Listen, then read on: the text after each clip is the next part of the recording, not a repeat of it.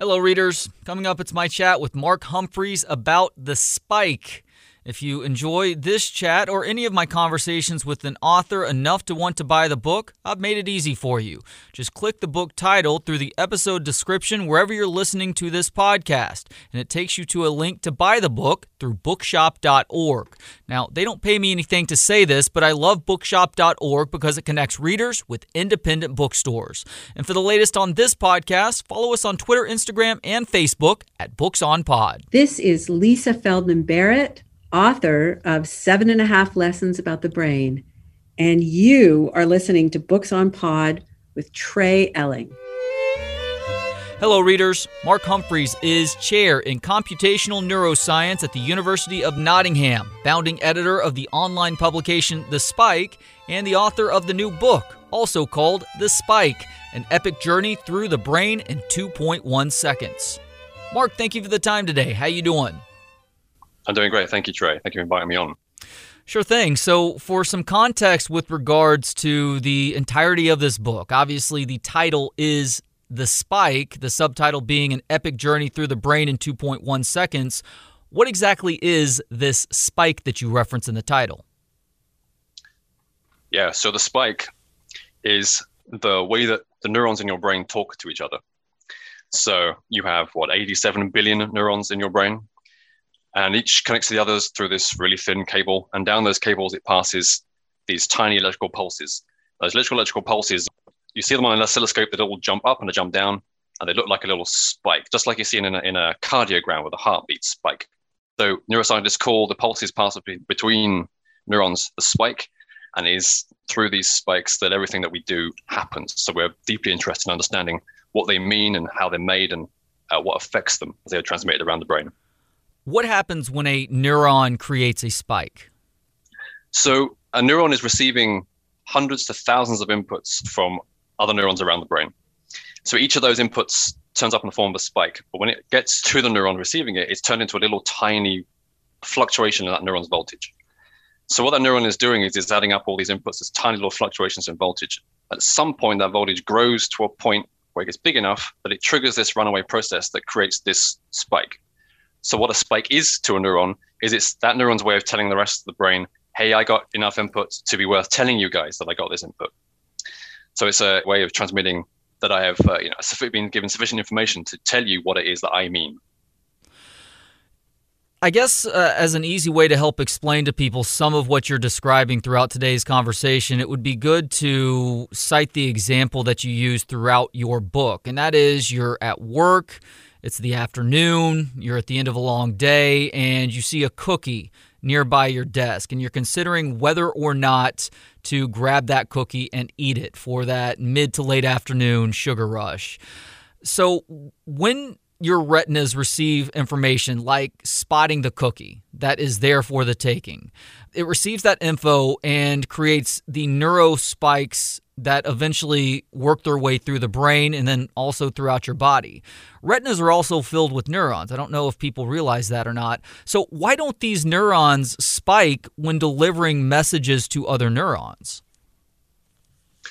So the ones in the retina, yeah. So indeed, the retina is really a mini brain all of its on its own. It's a nice little closed environment stuffed full of neurons.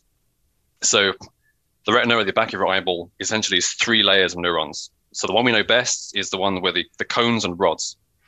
So that's where the photons fall upon the cones and the rods.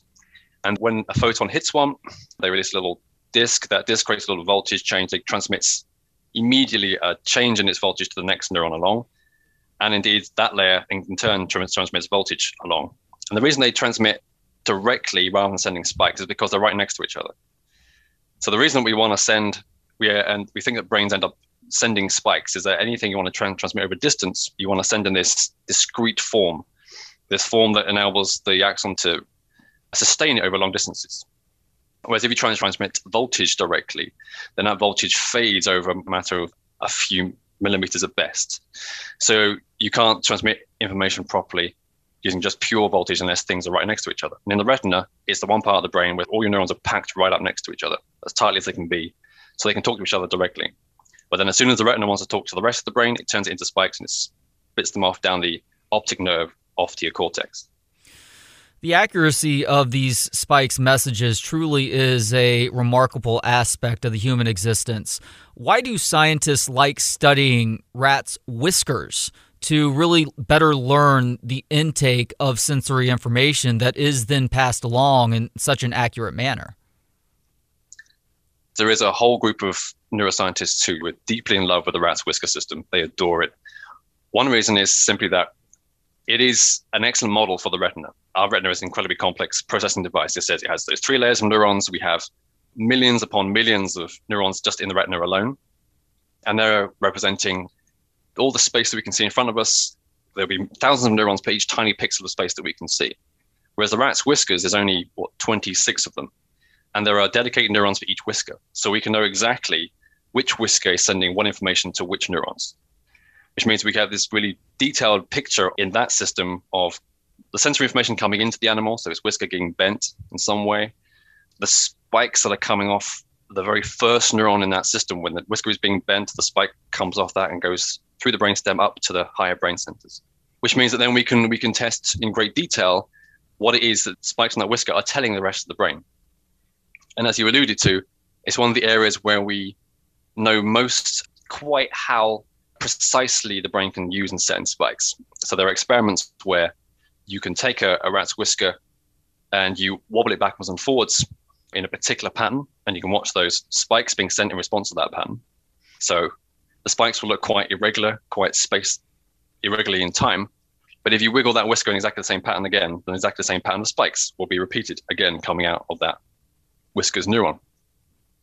And that pattern of spikes will repeat. It won't miss any spikes or repeat exactly the same spikes, but it will also repeat in time that's precise enough so that the spikes are within a couple of picoseconds of each other. So they're extraordinarily precise spikes. When considering the components of neurons, you think about the axon, which is very important in sending neural spikes to other neurons. And when I close my eyes and think about it, it looks kind of like the neuron's antenna. How are axons built to pass along this information, these electrical signals, so quickly?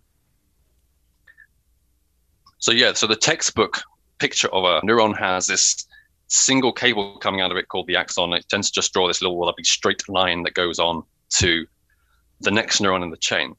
But in reality, an axon is an incredibly tortuous, messy cable that's very much like a headphone cable. It's wound round and round and round. And from that cable constantly branches bits of axon that go off to go to target other areas. So they branch hugely close to the neuron, so it will contact many thousand neurons around the one it's sent from.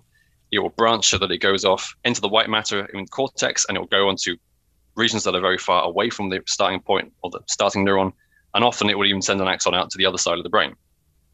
So rather than being this lovely, simple, smooth little cable, it's this massively ramifying tree, which often takes up vastly more space than even the neuron's own dendrite itself. What do you mean when you refer to the brain as a sort of neural orchestra? So this is a lovely metaphor for trying to understand how much neurons work together to send messages.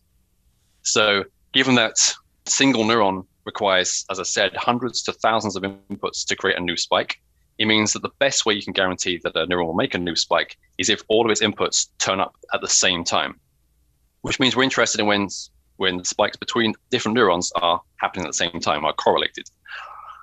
And the orchestra metaphor was this idea that if we just take a look at a whole bunch of neurons recorded at the same time, we can see whether they are indeed firing together, they're operating like an orchestra or playing from the same score, or whether there are neurons that are paying no attention to what the rest of the other neurons are doing, are kind of soloists that are sputtering away, sending their spikes, irrespective of what's happening in the rest of the neurons around them. And when we do that, we do indeed see there is various studies that have now shown, recording bits of the cortex, that most neurons roughly track what all the other neurons are doing. So there is some kind of sort of ensemble of neurons that are creating this fairly harmonious spiking. And yet there are still, wherever we look, there are these neurons that are firing away, completely oblivious to what's happening around them. So there's this orchestra, these apparent soloists that are playing away merrily to their own tune.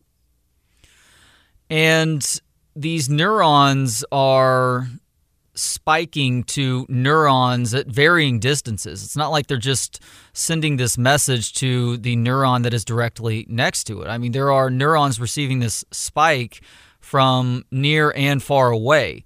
Are different things occurring at these varying distances, or is it simply an attempt for that neuron and its axon to spread that message as far and wide as possible?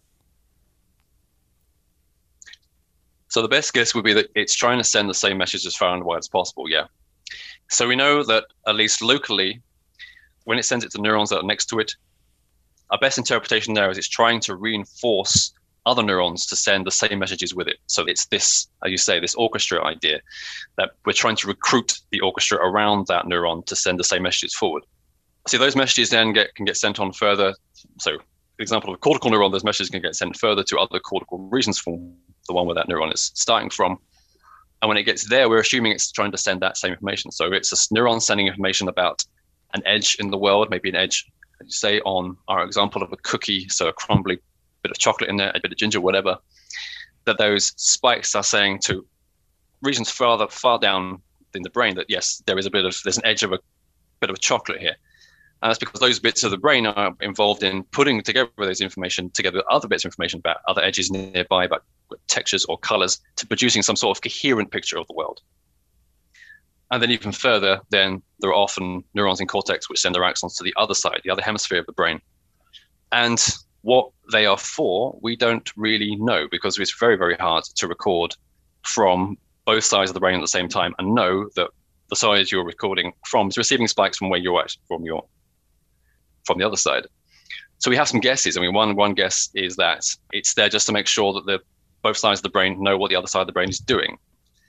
So we know from split brain patients where you've had the fibers that connect the two sides of cortex cut, because it's used to treat severe epilepsy, that often the two sides of the brain don't talk to each other properly. You can show things to one side which the other side doesn't know anything about, and it will make up stuff to try and understand what has been shown. So that implies that these spikes crossing both sides of the brain are there really to make sure that there is communication about what the two sides of the brain mean. So if one side of the brain sees a bird flying through the sky, that the other side of the brain also understands there's a bird flying through the sky, and your consciousness is not split between two understandings of reality. Is this cross-hemisphere communication something that is pretty uniquely human? No. So we know that all mammals have a corpus callosum, this fiber system that connects the two hemispheres.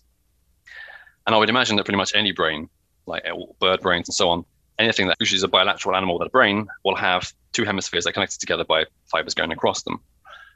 But the unique thing in humans, of course, is principally that we have language, and our language tends to be centered only on the left hemisphere. So if we split our hemispheres in two, then the right hemisphere of the brain, controlling the left side of the brain, doesn't have access to language very well. So we can show things to the right hemisphere of the brain, like pictures or objects, and it can know what to do with them. It knows how to pick them up and manipulate them and do things with them, but it doesn't know what to call them because it can't access the words that are on the left-hand side. So it is in humans that we see the most striking effects of having the two hemispheres. And indeed, there is evidence that humans have the most lateralized brains of any animal that we have. We have specializations of language on one side, we have specializations of other aspects of our environment on the other. What is spike failure, and does it hinder or benefit neural activity? Spike failure was my favorite thing to write about in the book. So it's something that's really not well known even to most neuroscientists. So it's something I wanted to really open up this little Pandora's box. So at that point in the book, I've talked for a number of chapters about this great journey that the spike is taken from the retina through to the early visual areas of cortex and going forward to different areas of cortex. And we're leaping from axon to neuron, down the neurons, X-axon to the next neuron. And suddenly at some point, the spike from that neuron fails to have any effect on the neuron on the other side. So it fails to jump to the next neuron. And that failure of the spike, far from being a rare occurrence, actually appears to be in cortex the dominant mode of what happens. So we have evidence from across areas of cortex and the hippocampus that the average failure rate of a spike at an individual synapse gap between a pair of neurons is about 75%, which means only 25% of spikes actually make it. And this is a deep mystery, because why would the brain go to all this trouble of making these spikes? That costs a lot of energy. About half of our ongoing energy budget of our brain is spent making these spikes. So why would you make them all and then have them fail? So this deep mystery has intrigued a number of theorists, because theorists love these kind of paradoxes where you see these. It's making the spikes fine, but also we know that having them fail is insane, because you're using all this energy to make them and you're wasting it. So there are a number of theories why. So I'll touch on a couple. One is this beautiful idea that what it's doing is reducing the fact that many spikes that are sent are redundant. So from one neuron to another, that sort of neuron that's sending the axon will often make multiple connections onto a single neuron. So if it sends the same spike over all, say, 5 or 6 connections, it's sending the same information 5 or 6 times, which means the energy expended in processing that input is 5 times as big as it needs to be, given you're sending the same information. So if you only to send that information through just one of those 5 connections, you would then use a fifth of the energy for the same information being sent. So one of the ideas of spike failure is what it's there is deliberately making sure that neurons that make many contacts on another are actually making the best use of their energy, because they're only sending that spike through one of those contacts at a time, and not for the neuron on the other side using all of its energy up, processing all that input all the time. Another sort of more intriguing reason for having spike failure is that we use failure a lot in artificial neural networks. So when we want artificial neural networks to learn things, we show them lots of, maybe it's once learning stuff about images. We show them lots of images and we ask them to classify those images.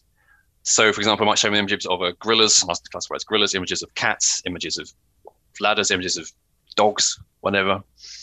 And if you then show the neural network a new picture it's not seen before and ask it, what is this?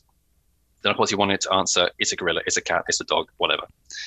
But often they'll get the answer wrong because it's a picture of a gorilla saying you want to say gorilla, but the gorilla has been pictures at a slight angle to one it's ever seen before, and it gets it wrong. That's because the network has, in learning these categories, has really overgeneralized on the specifics of the pictures it has been shown, rather than saying extracting these things which are sort of gorilla-ness. It's really honing on fine details. And the way that you solve that in artificial neural networks is that you deliberately make the connections between the neurons and those networks fail, so that every time it's shown a picture, it's looking at being shown to a slightly different network. It's because a bunch of those connections in there have been taken away. And by doing that, by showing it many, many, many, many pictures, and it had been shown to a network that's failing over and over again, it means that it's not being able to learn the specific details of each of those pictures, but it's better able to generalize to this idea, in this case, of gorilla-ness. So one reason the brain may have this synaptic failure, this failure of the spikes, is simply then to allow it to generalize better. So just like the neural networks use it, maybe our brains need it so that when we're learning things about the environment, we don't hone in on the specifics of the particular thing in front of us, but we learn more to generalize what's out there in the world. So I'm a big proponent of failure being necessary for a person to evolve. Spike failure is essentially the essence of that then, huh? Yeah, so one point of view is that spike failure is both a way for us to learn more easily and to learn to generalize it beyond the specifics of what we're being shown. And also, as I touched on the book, as a way for our brains to search for solutions. So whenever we look at algorithms that we use on computers for searching for things, we always deliberately inject noise into those algorithms to stop them from getting stuck in mediocre solutions that are difficult to get away from. So inject noise into the search process to jump them out of those solutions. So another reason for having noise in the brain, the synaptic failure, is to make us potentially also jump out of these small solutions. So in that way, the spike failure is also there to help us come up with better solutions for the problems facing us. You referenced dark neurons a little bit earlier in this conversation. These are neurons that don't register activity while other neurons are sending spikes. But as they lie dormant, are they still serving a purpose? Yeah, so that's an excellent question. So in the book, I'll talk about, we have lots of evidence now that if you look at a given chunk of the cortex, at least half the spikes being sent by any chunk of the cortex is sent by just 10% of the neurons. So fully half all the activity is sent by this tiny handful of neurons. And we can see that there are a majority of neurons that, no matter how long you watch them, are sending nothing at all. And again, just like this spike failure, that's a total mystery from the point of view of the energy budget of the brain. We know that our brains use up 20% of our resting energy all day long. So why expend all this energy on neurons sitting there, which apparently are sending no messages whatsoever? So I sketched 3 answers for this, and no doubt there will be more. And one of the reasons for talking about these is to prod people into thinking about them more deeply, because they're dark neurons, not just in terms of what they're in the brain, but they're missing from most theories of how the brain works. So those three reasons. One is simply that because we record these neurons in lab experiments, perhaps the lab experiments where we're recording them from, they're just simply not interesting enough. So those neurons are interested in stuff in the world, which we never ever show them. We never have them do that thing. We never ever show them that thing. When we show animals videos to watch and record from their visual regions of cortex, often those videos are of the Matrix for some reason. So you can see Keanu Reeves walking around in a trench coat. But there may be lots of things about the world that those neurons are interested in that just aren't in the Matrix. You know, in theory, everything's in the Matrix, but in the film, there's not the things those neurons are interested in. So they're just never going to fire a spike because they never see the thing that they're interested in. And the same for movements, and the same for decision making, the same for memory and planning and so on. They're just not engaged by what we give them to do because the tasks we give them to do are so simple, they're so trivial. Of course, another reason for having them might be just that they're the reserve army. So over our lifetimes, you know, we have millions of things to learn. We have huge capacity for learning. And if all of our neurons were dedicated to specific functions from the get-go, then we would have very little capacity for recruiting new things, new representations, and new ways of representing things in the world or putting together ideas. And the third one is, of course, that then, obviously, there are some neurons that are genuinely totally silent, but there are many then that are very, very quiet, that we hardly ever see spike. But then if you add up all their spikes together, of course, then collectively they're sending a lot. So it may well be that actually they're sending messages just fine. It's just that we have to look at a huge scale of thousands or tens of thousands of neurons at once to see them sending a message, because it's just, of those 10,000 neurons, maybe it's just a handful, 10 to 100 that are sending actually spikes, and most of them are quiet almost all the time that we see them. So we never see the message unless we record tens of thousands of neurons and understand that these are actually being sent roughly together. That's the message they're sending. That third concept makes the most sense to me. Does that make the most sense out of those three ideas to you too? To me, it does, yeah. So my research is particularly on what large populations of neurons are encoding in their activity. And we can see all sorts of weird and wonderful things when we do that. We can see that, for example, when we record from 50 neurons in prefrontal cortex, then even though each of those individual neurons seems not to care about anything in the world, they're firing away spikes, but they don't change their activity in response to something happening in the world. When we look at the activity across all of them, we can happily decode anything that's happening in the world that we want to take a look at. So similarly, given that, as I said, a single neuron needs hundreds, maybe inputs to make it create a new spike, even just a tiny handful of those dark neurons, 10,000 of them are firing a spike, then that's enough to make another neuron fire a spike down the chain and keep a message being passed on. So yeah, to me, that makes the most sense. But of course, like a good scientist, I'm open to being wrong and the other options being available. There is a sort of debate in the world of neural messaging research that is essentially splitting the factions up into a sort of Beatles or Rolling Stones category. And that is whether neural messages need frequency or timing more to accurately pass these messages along. Are you in one category or the other, or do you believe that perhaps it's a little bit of both? Yeah, so I think I'm getting to the opinion that debate is a little bit of both, yeah. Most dichotomous scientific debates end up with the answer being somewhere in the middle.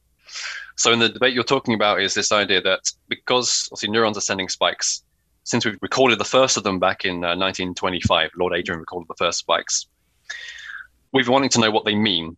So as you say, up grew these two camps. One camp, which I call the book the timers, are the ones who think that the meaning is carried in when the spike is sent. So it's about the precise time when it is dispatched by the neuron. An example of that was when we were talking about earlier about the rat whisker and the fact we wobble the rat whisker. We repeat the same pattern of wobbling of the rat whisker, you get exactly the same pattern of spikes being sent from the neuron each time. So there we have very precise timing. It's evident there. The other camp then is the counters, the ones who believe that you have to count up the number of spikes rather than the timing of the spikes to understand the message, because you need many spikes to create a new one. So the more spikes you send to a neuron, the more likely it is to make another one. So it makes more sense from that point of view to understand that it's the number of spikes that are sent. And indeed, in various areas of the brain, you can go in and record. You have something happen in the world. So, again, you can show an animal a simple picture, and you'll find neurons that fire lots of spikes to particular parts of that picture, or lots of spikes to particular angles of edges in that picture, or lots of spikes to particular colors in that picture. And it seems to make sense that there is a way of sending this information via spikes. But as I outline in the book, both of those camps then have evidence in favor of them, really strong evidence in favor of them, and then obviously evidence against each other. So one of the solutions may be simply that they're both asking the wrong question. So they always are applied to the output of a single neuron. So they're interested in, does a single neuron send information by the timing of its spikes or by the count of its spikes? Whereas the question from the point of view of the neuron that's receiving this information isn't the timing or the number coming from one neuron, of course. It has to look across hundreds or thousands of neurons in its input. So if it doesn't particularly care whether one neuron sends its information by its counting or its timing, it cares when it gets lots of spikes at once from all of its inputs. So from that point of view, the question really goes away. It's really about a question of what the receiving neuron is seeing, not what the sending neurons are meaning. And so it's from that perspective that a lot of people now take on this sort of neural coding, neural messaging problem of understanding what the neuron is getting, not what it's sending. Beatles or Stones? Beatles. Fair enough. Yeah. I'm a little bit of both, just like the timing versus frequency. More seriously, though, your lab and others have studied whether you can actually tell what is happening in the outside world based on the pattern of neurons sending spikes. What did you learn about this? And this is one of the most fascinating parts of this book, in my opinion. Yeah, so that moves nicely from what we were just talking about. So so many teams around the world, we're interested in this idea that neurons send messages together as a group, as an ensemble, a population. And what we do is we look at, say, a recording of 50, 100, of however many neurons recorded simultaneously in the brain, and look at the spikes sent by each of those neurons. So in one of our studies, what we looked at was we have a rat running up a maze. So a little Y-shaped maze where it has to run up the sort of stem of the Y. And at the point where it splits into the left and right arms of the Y, has to decide whether to go to the left or the right. And if it chooses correctly, when it gets to the end of the arm, it'll get a little reward, which is chocolate milk, because all rats love chocolate milk. Even more than chocolate Weetos. They love chocolate Weetos too, but chocolate milk is even better. Noted. Yeah. And so what the rat is trying to learn here, trying to learn the rule about how does my decision end up with a reward or not. So the first rule they have to learn is to go to the left. And then unbeknownst to them, once they've learned that, there's a light at the end of each arm. And this light is on at the end of one of the arms randomly. So having learned to go to the left, the next rule is to go to the arm where the light is on. So as you can imagine, once they learn to go to the left quite successfully, when you switch the rule, they get very confused for quite a long time. And so they finally figure out they're supposed to be going to the one with the light on. Because the first thing they have to do is they have to notice the light is relevant at all. So while they were doing all this, collaborator of ours, Adrian Peyrash, was recording the neurons in their prefrontal cortex. And he's recording a prefrontal cortex because that's the area we think is most likely to be controlling how it switches learning different things. So recording, say, somewhere between 10 to 50 neurons simultaneously in prefrontal cortex, depending on how lucky they were that day to get how many neurons and which rat they were looking at. And so the question that we could then ask was, okay, so they've got this rat running up this maze and it gets its reward. And then after it's got its reward, it has to go all the way back to the start of the maze again, trudge back down the arm, through the split point, back down to the beginning. And we were wondering what it was thinking about on the way back. Was it thinking about whether it got its reward? Was it thinking about whether it had gone left or right? And was it thinking about whether the light was on or off? All these bits of information that would have been useful for it to think about in order to understand what it was supposed to be learning. So we could take the activity in the prefrontal cortex while it was trudging back to the start, and we could ask, can we tell whether it had gone left or right? Can we tell whether it had got reward or not? And could we tell whether it had got the light was on or not? And in all three cases we could. So we could decode almost perfectly whether it had just chosen to go left or right. So we always knew whether it had just chosen left or had just chosen right when it was walking back. We always knew whether it had got reward or not. We always knew whether the light was on or not at the end of the arm. What's particularly interesting about the last one with the light was that being able to decode the light, being able to see the light in this pattern of activity, only happened once the animal had realized that the light was relevant. So it was invisible for many, many days while it was going to the left constantly. And then finally, at some point when the rule changed to go to the arm with the light on, suddenly we could then decode the activity of the light from the prefrontal cortex. And as I noted earlier, the really key thing here is, so we're doing this by looking at the pattern of activity across, say, 20 neurons, just how many spikes they're sending. And it didn't even require that each of the individual neurons seem to care about any of these features. So we look at one neuron, look at its spikes, then we can't tell just from its spikes whether it had gone left or gone right. It was only by looking at them across the entire population could we tell perfectly what had happened. So it really was a message encoded in the population of neurons, the group of neurons, rather than encoded by any individual neuron itself. You just referenced the prefrontal cortex and what it's doing throughout the course of the spike and helping us to better understand and predict what's about to happen. The prefrontal cortex is obviously so important to our existence as humans. Is its most important function with the spike the fact that it is serving as a sort of memory buffer? Yeah, the prefrontal cortex is one of the big mysteries of the human brain. So we know it does a huge number of things. We know it's important in, as you touched on there, important to holding things in memory for a short time. We know it's important in decision making. We know it's important in our social interactions. We know it's important even in very complex aspects of our visual system. And that's partly because the prefrontal cortex is roughly the front third of our cortex.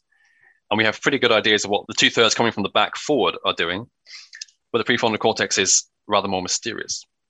So there certainly are areas within it in which are really key for our ability to hold things in mind. So whether that be, a phone number, or where we put our keys just now, or a small thing we just thought to go into another room and do and hold that in our minds, and obviously as we get older forget as we go into that room, then all those things are held in prefrontal cortex. And indeed, we can temporarily turn off bits of the prefrontal cortex in animals and see that their short-term memory disappears completely. They're unable to hold stuff in mind. So of the many functions assigned to the prefrontal cortex, that short-term memory ability is one that we're absolutely happy for once as neuroscientists that it does. Spikes might be amplest in the premotor cortex. Is this because of the sheer complexity of getting the body in unison to do something, even something as simple as, let's say, picking up a cookie? Yeah, so once we get through to the motor cortex is dealing with the problem of coordinating all our limbs and coordinating lots of complex muscle groups all at once. So in the cortex, in motor cortex in particular, we need the activity of the neurons to be coordinated, to be correlated, to make sure that they are contracting the muscles that they are meant to be doing. So the example I give in the book, obviously, is of this cookie and picking up the cookie at the end of the journey through the brain. And to do that, we need to have multiple muscle groups move. So we need the shoulder to move forward. So that's a set of neurons somewhere in the middle of the prefrontal cortex. We need the arm to move as well. So that obviously we need our biceps to be contracting a little. We need the fingers to be moving. So we need the muscles in our forearm to be moving. And all that is a program that has to be set in play and has to be prepared for. So there's a big role for premotor cortex spikes in preparing for movement by making sure that spikes in your primary motor cortex, which are going to move these muscles, are going to be in the right state, so that when you initiate that movement just happens. Are things as complex and crazy in the motor cortex as they are in the premotor cortex? Some would say no, fortunately. So in the motor cortex, we have a fairly good idea that activity there is directly involved in contracting the muscles. So there is a direct path from the primary motor cortex down into the spine, where those neurons projecting out the motor cortex connect to the motor neurons, interneurons, and spinal cord, and are making the movement happen. So we've got a better sort of handle on the concrete thing that's being encoded in the primary motor cortex. And that's going to be encoding something about, the spikes coming out of there is going to be encoding something about what you're planning on doing with your arm, your leg, whatever, right now.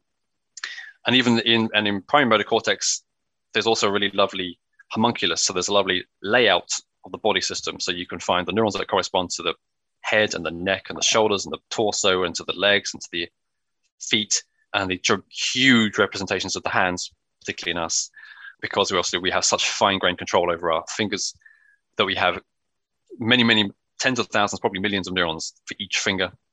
that allow us to do these dexterous things that we do. Mark, as I was reading The Spike, I kept thinking about a conversation that I had with Lisa Feldman Barrett a month or so back, where she talks about how the brain is really good at predicting things that haven't crossed our sensory path just yet. And you eventually do get to this with something called spontaneous spikes. As fast as these sensory-inspired spikes happen, they do have their limits. You say that the key in us making a choice in a situation as our brain and its neural spikes are still processing things is spontaneous spikes. How so? Yeah, so the book I talk about the fact that brains are facing a strong speed limit problem of the fact that, in an ideal world, we would have an infinite amount of time to observe what's happening around us, to be able to take full stock of the things around us, to be able to then incorporate that into a full view of the world, to then be able to make a decision based on that as what we're going to do, and then make a movement thereafter. If we decided to move in that kind of way, then we would be spending most of our lives motionless while our brains process what was going on around us, waiting for information to be sent to then go ahead and move. And although spikes are fairly nippy things, they also travel at a finite speed. So I give the example in the book of a giraffe. Although the axon that runs from a giraffe's hoof up to its spinal cord is about as fast an axon as you see in any animal on the planet, if that giraffe clipped its hoof on a stone in the savannah, then it's going to take about 40 to 50 milliseconds for that signal to even arrive at the spinal cord, let alone be processed to move its foot away from the stone and go back again. So we have this strong speed limit where spikes being passed from neuron to neuron are going to create delay after delay after delay after delay in understanding what's happening in the outside world. And to get around that problem is what I've invoked in the book is probably the role of the spontaneous spikes. So the spontaneous spikes are another of my favorite mysteries, just like the dark neurons and synaptic failure we talked about. They're outlined in various ways in the book. We know that the brain can generate its own spikes. It doesn't need information from the outside world to generate them. So there are two ways this can happen. One is that there exists neurons that simply send spikes themselves no matter what is happening to them. So you can cut these neurons out of the brain, put them in a Petri dish, and they'll still send spikes. So they have no input whatsoever, but they're still sending these spikes away down their axon. And most of those neurons are found in the sort of the midbrain, the bits in the middle, which particularly neurons that send neuromodulators, so things like dopamine. They tend to be, because we like the brain to be constantly awash in dopamine and serotonin, the neurons that send those things tend to be neurons that send spikes constantly releasing this stuff into our brain. The other way of making spontaneous spikes is that because all these neurons are connected together in this big, messy mesh of neurons in the particular cortex, that there are millions upon millions of feedback loops in there. So spikes sent from one neuron to another will eventually be sent back again. So it means that all these feedback loops means that these circuits can make their own spikes. Once you start them spiking, they can self-sustain the spikes within them. And that means that, well, if that's going to happen naturally just because of the wiring between these neurons, then it'd be great if they had a function. And the argument in the book is really that the function they have is to solve the speed limit problem. The spontaneous spikes that are going around the brain, is what they're doing is they are, because they're coming from, say, neurons in visual cortex that are meaning edges in the world, that they are predicting those edges are going to exist. And the reason those predictions might turn out to be accurate is because, of course, those neurons have come to mean that kind of edges because they've been exposed to those edges over much of your lifetime. So it is generally true that a particular set of edges happens in the world quite often. And those neurons are then going to be quite reliably predicting those edges whenever they fire spikes. Was what you just described your eternal cycle theory? Yes. Okay. Exactly. So I end the book on talking about, because the book itself is a journey, as we said before. There's a journey from the retina through to the early visual bits of cortex, through the sort of regions of the cortex that turn what's simple elements of an image into coherent objects, so cookies in a box and a desk and co-workers moving around, into spikes that are then making decisions about whether to take the cookie, about memories of where people are around you in this office environment that we've got the reader in. Finally, to then move the arm to go and take that cookie. And so that journey is this journey from the sensory information coming in to being processed into to useful information about what's in the world, to being used to make decisions, to being used to make a movement.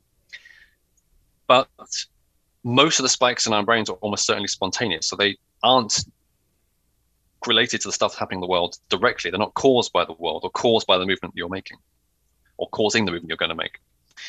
Rather, they are there in the brain all the time. So this eternal looping of this spikes, this feedback between neurons that's making these spikes, is probably more important to understand right now than it is to understand what's happening by this sensory-driven information coming into the brain. You emphasize at the beginning and end of this book that we are in the golden age of systems neuroscience right now, able to learn so much in such a short amount of time, and that seems to be accelerating. Why are you optimistic about the future of spikes? Two reasons, really. So one slightly pragmatic reason is that this area of neuroscience, the area of neuroscience that is really interested in capturing as many spikes as possible from many neurons as possible, is evidently just growing enormously. So more and more people, more and more researchers are joining this field. We have things like this, the special US Brain Initiative that's pouring billions of dollars into this area to really develop this technology. And what's great is that this investment is really paying off. The technology development is accelerating even faster. I finished writing the book about a year ago. It's accelerating even faster than I said it was accelerating then. So we've just had reports, for example, last month of a new setup, an imaging setup, which now lets us record a couple of 100,000 and in particular configurations, 1 million simultaneous neurons in a cortex of a mouse. And that number of neurons is so overwhelmingly enormous that it's not quite clear how we even look at that amount of data, let alone make sense of it. So in part, we have to take, obviously, the scientists' word for it. They recorded 1 million neurons because they can't show us they recorded 1 million neurons. It's impossible for them to plot that or show it in any kind of database. It's just, we did it, it happened. And 1 million neurons in the cortex of a mouse is about 1/10 of all the neurons in the cortex of a mouse. So it's getting closer and closer to the point where we can genuinely say, well, we definitely have enough neurons now. Now we need to understand them better. So in many respects, the acceleration technology is getting very far ahead of our ability to make theoretical sense of what they mean. Well, that means that's in many ways it's terrific. We have this huge open playing field now to go and play in of ideas to come up with and things to test, knowing that the technology for once is ahead of where we are instead of being behind. Does anything concern you about the future of spikes right now? There's a couple of things I touched on the book. The thing that I am most concerned about is a thing called the explanatory gap. So everything we know about spikes comes from obviously recording in animals, recording in mice, recording in flies and zebrafish and nematode worms, in a whole range of animals that we use for these experiments. And what we're missing, of course, is detailed knowledge of the spikes that are happening in our brains, the human brains, when we're doing the human things that we do. So we know the neurons are the same. So we are a primate, a mammal. We know that our brain structure is extremely similar to that of a chimpanzee and rather similar to that of a mouse. So we know that much of what we learn in a mouse, we can translate to our brains beautifully. But there's a little explanatory gap where, of course, there are things that we do as humans that no other animal does, right? So we have our language, we can speak, we understand speech, we can read, we can write. We have maths, we have painting and sculpture and creativity. We have much of the creativity of art and science, and all of our subjective experiences too. And these things there's an explanatory gap there because we don't have, spikes are how the brain works, but we don't have spikes from humans, except in really special cases where we can record them from epilepsy patients with implanted electrodes or Parkinson's patients with deep planted electrodes for deep brain stimulation. So we don't have this knowledge of spiking that happens in our brains when we speak, or the spiking that happens when we're creating stuff, or the spiking that happens when we are or writing or reading. And indeed, particularly no spikes at all during our subjective experiences, whether that be the subjective experiences of emotions that we feel or the experiences of being conscious in any way. So into that gap can fall all kinds of speculation about how brains do these things, about how brains make language, about how we are creative, about how consciousness works, which we can't ground in reality because we can't record spikes from humans. So plugging that gap somehow is the thing that's most concerning to me. And finally, what do you think of Elon Musk's Neuralink? So Neuralink is an exciting shot across the bow for neuroscientists. So So Musk's stated aim for Neuralink, ultimate aim, is that he's founded this company as a way of circumventing his deep concerns about the future of AI, superhuman AI, super intelligent AI taking over the world. So he wants humans to be able to interface directly with AI, and his solution is to record from inside human brains and have the human brain talk directly to the AI, both in terms of the spikes coming out of the human brain and the AI being to write back into it eventually. How that would work, we don't know. But given that the stated goal is to record spikes from inside the human brain, that opens up a whole sort of ethical minefield, because as we've just been over, we never and have never recorded spikes from a healthy human brain, because it would seem unthinkable given the sort of surgery risks involved. Why would you ever open up someone's brain to put some electrodes in it just for curiosity? The risks both of immediate surgery and of infection of the site where you put the electrodes in and so on, that would seem crazy. But by stating this as their aim, obviously Neuralink are asking a really serious question, which is there any point where we would be comfortable recording spikes from a human brain? We're building the tech. So they're building this, in their case, they're building this neural lace stuff, which is designed to be as easy to implant as possible with minimal damage, to be flexible so that it doesn't damage tissue that's inside, to be made of material that does not react inside the brain, so the immune system doesn't attack it, it can't get infected, so it can be as safe as possible. And obviously, its first use cases will be in cases for as neuroprosthetics for people who have paralysis, where we want to restore movement. That makes sense. But obviously, their goal is to use it in a healthy human brain to interface with the AI. So they make it as safe as they possibly can. At what point will someone just say, "Hey, I want that implanted in my head. Look, I'll give you, I'll pay for it." So they're asking a question which we need to consider of when is it going to be suitable for use in healthy humans, if ever. Would you be amongst those willing to test out the beta model for those who aren't dealing with extreme circumstances? That's a good question. I'm not sure that they would.